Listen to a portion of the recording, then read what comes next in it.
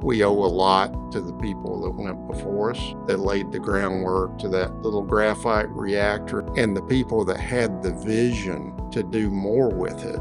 You can imagine in the years after the war, atomic energy was new and with all kinds of promise, and the sky was the limit. They just instilled into us this passion for science. And you go, I hope when I'm 70, I still have that passion that they did. Hello, everyone, and welcome to The Sound of Science, the podcast highlighting the voices behind the breakthroughs at Oak Ridge National Laboratory. We are your hosts, Morgan McCorkle and Jenny Woodbury. In the first part of our 80th anniversary series, you heard how the Manhattan Project helped end World War II with the development and use of the world's first nuclear weapons. The success of this top-secret endeavor also ushered in a new era of nuclear science. The expertise used to build the atomic bombs was now being applied in peacetime to a range of nuclear-inspired research. This research would spawn significant advances in existing fields like chemistry and material science, and establish completely new ones like neutron scattering and health physics. After the war, it was recognized what a great capability that had been established that combined academics, scientists, along with industry focused on compelling, challenging problems. And what a resource that had been established not only here at Oak Ridge, but at other locations around the country. And that really was memorialized under the Atomic Energy Act, which really serves as even today for the foundation of how we exist and work. And under that act, then, we were focused more on the peaceful uses of this new technology that had been developed, which I think is just a tremendous outcome, is that, even though the technology was originally established, focused on weapons and war, it was recognized that there were, many useful applications for this technology that are for the betterment of us all. That's Alan Eisenhower, whose voice you may recognize from the last episode. He's ORNL's former deputy for operations who recently retired after 32 years at the lab. Even before the war ended, scientists at the X-10 site, the nexus of what later became Oak Ridge National Laboratory, began experimenting with the capabilities of the graphite reactor. And as a quick recap, the graphite reactor served as the proof of concept that plutonium could be made from uranium in a nuclear reaction. Lessons from the graphite reactor informed construction of the B reactor in Hanford, Washington, which would make the material used in the bomb dropped on Nagasaki, Japan. Early science done at the graphite reactor resulted in the creation of new isotopes for medical use, the discovery of promethium, a new element on the periodic table, and the development of a groundbreaking technique called neutron scattering, all of which remain among ORNL's signature research capabilities today. The graphite reactor was also home to the first demonstration of nuclear-powered electricity. When you have an opportunity to go tour the graphite reactor, there's a small steam engine there, and it was used in probably an unauthorized experiment. But the heat from the reactor heated the water that was turned to steam that went through this little steam engine, and then it lit up a little flashlight bulb. And you say big deal, but when you reflect on that, when that was done in the late 1940s, again, the neutron was discovered in 1932. Late 1930s fission, and here we are, it was less than 10 years later, that neutron caused fission that resulted in heat that caused steam that was then converted to electricity in that short span of time. And that whole arc of innovation is just a fascinating story. The versatility of the graphite reactor proved to be a launching point for what would become the lab we know today. We owe a lot to the people that went before us, that laid the groundwork to that little graphite reactor and everything that was done there, and the people that had the vision to do more with it. And I love looking at, the aerial view of the laboratory, because the graphite reactor still exists, and you can see it in those aerial views, and then you look at everything that's grown out from it, much like all these lines of scientific discovery that you can trace back, just the whole lab. But in the middle of the lab, there's that small graphite reactor, and then you can just reflect on the influence that it's had 8 decades later. In this episode, we'll be exploring that growth and evolution in the decades that followed the war. And while we can't touch on every milestone, we hope you'll enjoy these highlights and stories from the lab's history. After the war ended, a new federal agency called the Atomic Energy Commission, or AEC, was created to manage the development of nuclear energy for both military and civilian purposes. The AEC gave new life to the Manhattan Project sites that had been established across the country. At ORNL, known at the time as Clinton Laboratories, theoretical physicist Eugene Wigner was chosen to lead the lab's new scientific mission. And while the future Nobel laureate would only serve as the lab's research director for a year, Wigner charted the course for the lab's peacetime mission. During his tenure, the lab established a nuclear training school, planned for the construction of more powerful research reactors, and established divisions for biology and solid-state research to investigate the effects of radiation. When Wigner left the lab to return to academic life, reactor physicist Alvin Weinberg took his place as research director and later became laboratory director. Weinberg had worked with Wigner on the development of the Chicago pile and the graphite reactor, and like Wigner, he was eager to pursue peaceful uses for nuclear energy. During his nearly 30 years at the lab, Weinberg was an important visionary in the new nuclear era and oversaw the design and construction of 7 more reactors. You can imagine in the years after the war, and atomic energy was new and with all kinds of promise, and the sky was the limit, almost literally, in what you could do with atomic energy. That's Bill Cabbage. He's been a public information officer at ORNL for more than 33 years. A natural-born storyteller with an extensive knowledge of the lab, Bill's the person you go to for an ORNL history lesson. So we asked him to tell us about a unique nuclear project the lab took on in the late 40s that never quite got off the ground. Of course, we had nuclear submarines, ships that were nuclear powered, so we accomplished that. Someone had the idea in the Air Force to equip a bomber with a nuclear reactor on it to propel it, and this nuclear powered airplane could conceivably remain in the air for very extended periods of time, which would provide a pretty effective nuclear deterrent. When I came here in 1990, there were still lots of folks around who had worked on this project, the ORNL activities that were associated with the nuclear-powered airplane. And if you're thinking, a nuclear-powered airplane seems a bit far-fetched, you're not the only one. Alvin Weinberg himself wasn't convinced, but saw an opportunity to further position the lab as a leader in nuclear science. In 1995, the American Nuclear Society named the Tower Shielding Reactor, which was one of the facilities that was built for this project, a nuclear historic landmark, and they had a little meeting over in the Tower Shielding facility over in the other part of the reservation, and a lot of people came to it. I remember it was a barbecue, but Alvin Weinberg was there, and he talked about it, and he said, and I remember him saying this, that they said they were going to try to build a nuclear-powered airplane, and he thought it was a silly idea, that putting a nuclear reactor on an airplane, for one thing, reactors are heavy, and the graphite reactor is as big as a building in itself with concrete, and they call them swimming pool reactors, or big tubs of water. Imagine that on an airplane. He thought the idea of a nuclear-powered airplane was almost an oxymoron. But then the Air Force said, we've got about $1 billion to study the feasibility of this, and Weinberg was very determined to keep ORNL at the forefront of nuclear reactor development and engineering, and he said, there's all kinds of things we can do for you for this project. To take off, this ambitious project would require extensive research into shielding, heat transfer, lightweight materials, and radiation effects. The tower shielding facility that Bill mentioned was by far one of the lab's most unique efforts that came out of the nuclear aircraft project. The site featured 4 315-foot towers with a network of cables strung between them that could hoist a nuclear reactor into the air to study aircraft shielding materials and configurations. You had to have shielding to protect the crew, so we did a lot of shielding science, lightweight materials, because you've got to get the thing in the air, so you have to develop new materials to do this, and health physics studies that were done, again, to protect the crew.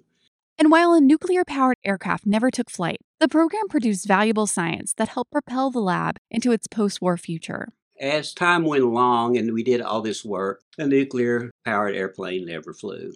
And there's several reasons for that. One was the development of the intercontinental ballistic missile made the whole concept fairly obsolete. But the lightweight materials work we did became very relevant a few decades later when we had an energy crisis, and we, for instance, one example, had to start building our vehicles that were more energy efficient. And one way to make cars and trucks more energy efficient is to build them out of lighter materials. So that work we did there gained much relevance. Mammalian genetic studies we did for the health studies culminated in several discoveries, including the X-ray exposure limitations for pregnant women were one of the outcomes, and the determination of the role of the Y chromosome in sex determination.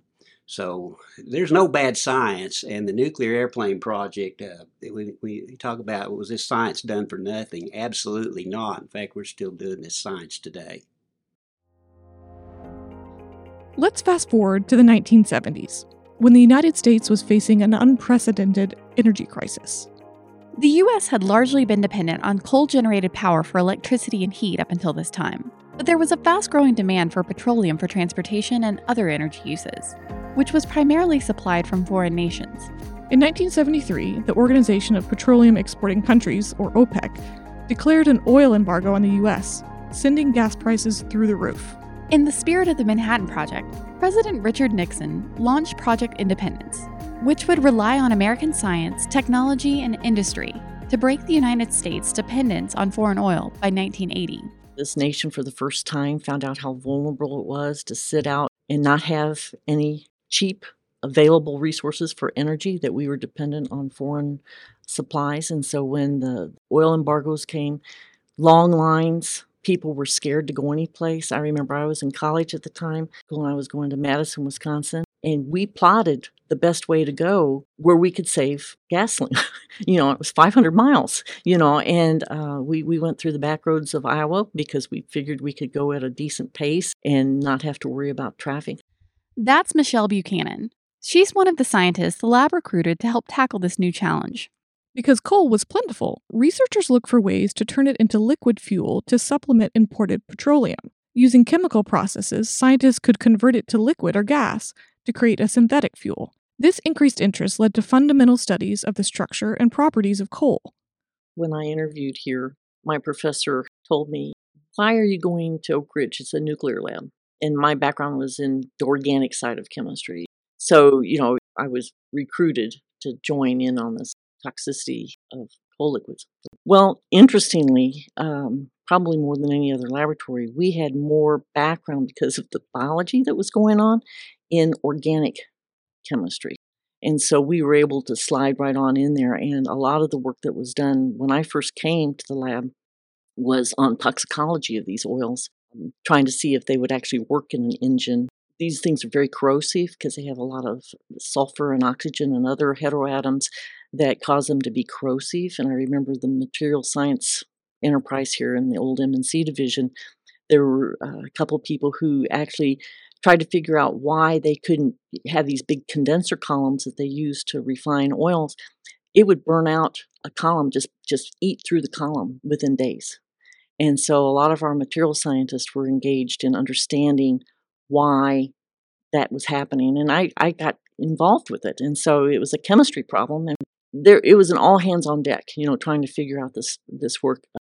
Materials challenges weren't the only problem to overcome.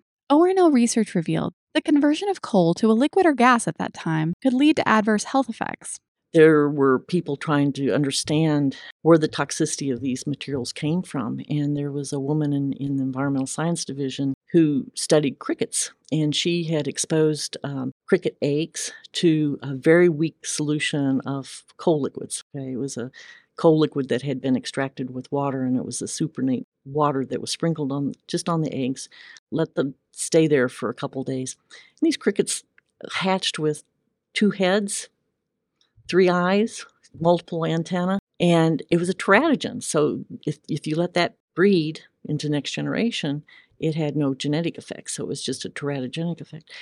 But we were able to identify, using our technologies that we had here at the laboratory. That compound was one of 10,000 in a coal liquid. It was there at very low levels, and we were able to identify with some of the new tools that we had developed to identify that needle in a haystack. It was really cool, but it was because of the capabilities that we developed in the mass spectrometry group, which was one of the strongest enterprises here in analytical sciences during that time, to be able to put those tools to use. Much as nuclear scientists saw a chance to expand into new fields after World War II, as the energy crisis stabilized, Michelle and her colleagues began to apply the mass spectrometry tools and techniques they'd developed to different research challenges and on a larger scale. We went back and started developing more tools to be able to get more information out for applications in environmental science, in material science, and in biology. And one of the things that I see is, that has perpetuated itself across the laboratory. When you look at the early 1970s, there wasn't very many analytical instruments out in the lab. It was all centralized in a division called the Analytical Chemistry Division, and that was the division that I hired into. And they hired experts, domain experts who would have these huge instruments. A mass spectrometer would fill up a 10 by 12 room, okay, big instruments, very expensive. And they would hire a domain expert to come in and run samples for people because you couldn't afford to do it. And then, secondly, you had to be an expert in order to figure it out. And as time went on and we developed new analytical techniques, the thing that really helped things was the computerization. And so computerization basically democratized analytical instrumentation. Michelle describes how the adoption of computers transformed science over the course of her 45-year career at ORNL. Very few instruments were computerized. And the first mass spectrometer I got was a commercial instrument, and it had a disk drive on it, which you have to stand back and laugh, but it was the size of a washing machine. It had a cake platter. If you think of it, the cover that you put on cake after you bake it, it was probably 10 inches tall. And it would screw down onto this platter, which was 7 layers thick. And so it was 7 little thin disk drives all together. It was 20 megabytes. Unbelievable. But it was so exciting that the people in the computing division had never seen one. And they all came over to see it. And we had the fanciest drive in town. But what that did is it made it available to take data at incredible speeds and collect it and save it. Because before, what you'd have to do is take little time slices through your data and everything else got thrown away. And so you got very poor information. So going back to that cricket example, we were able to look at 10,000 data, look at across 10,000 separate compounds as they eluted off of a chromatographic column and get that data. And that has revolutionized microscopy and other techniques. And now, we're at the point where we don't just use cartoons to describe how our science evolves. So it's really changed, and that was something that I think the laboratory was extremely well positioned for. As the first woman to join the lab's leadership team, first as the Associate Laboratory Director for the Physical Sciences Directorate, and then as the Deputy for Science and Technology, Michelle's research and leadership has made a significant impact on the lab. She's currently on special assignment as Senior Technical Advisor to the Deputy Director for Science Programs in DOE's Office of Science. We ask her to reflect back on her earliest memories of joining ORNL. It was an interesting place because the Analytical Chemistry Division had world-leading instrumentation, and it was just really obvious that there were a lot of good people here. I didn't know much about the lab at that time, but it was a great place to jump in. And again, a lot of the work that I did was in collaboration with people in other disciplines. And so it was a very invigorating environment. Interestingly enough, there were a lot of people left from the Manhattan Project. So there were people in their 60s and 70s who just loved science. These guys would tell stories about famous people and great studies that they did here. And it was just great. You could just get the culture. You just knew that this was a wonderful place to work just because these people had so much passion for it. They just instilled into us this passion for science. And you go, I hope when I'm 70, I still have that passion that they did, that they really loved doing science. It was just something that they wanted to do. And wanted to pass that on to people, and I think that was great. Thank you for listening to this episode of The Sound of Science. We hope you enjoyed this episode and will subscribe so you don't miss the final installment of this special series for the 80th anniversary, where we explore the lab's modernization and discuss what the next 80 years holds. Until next time.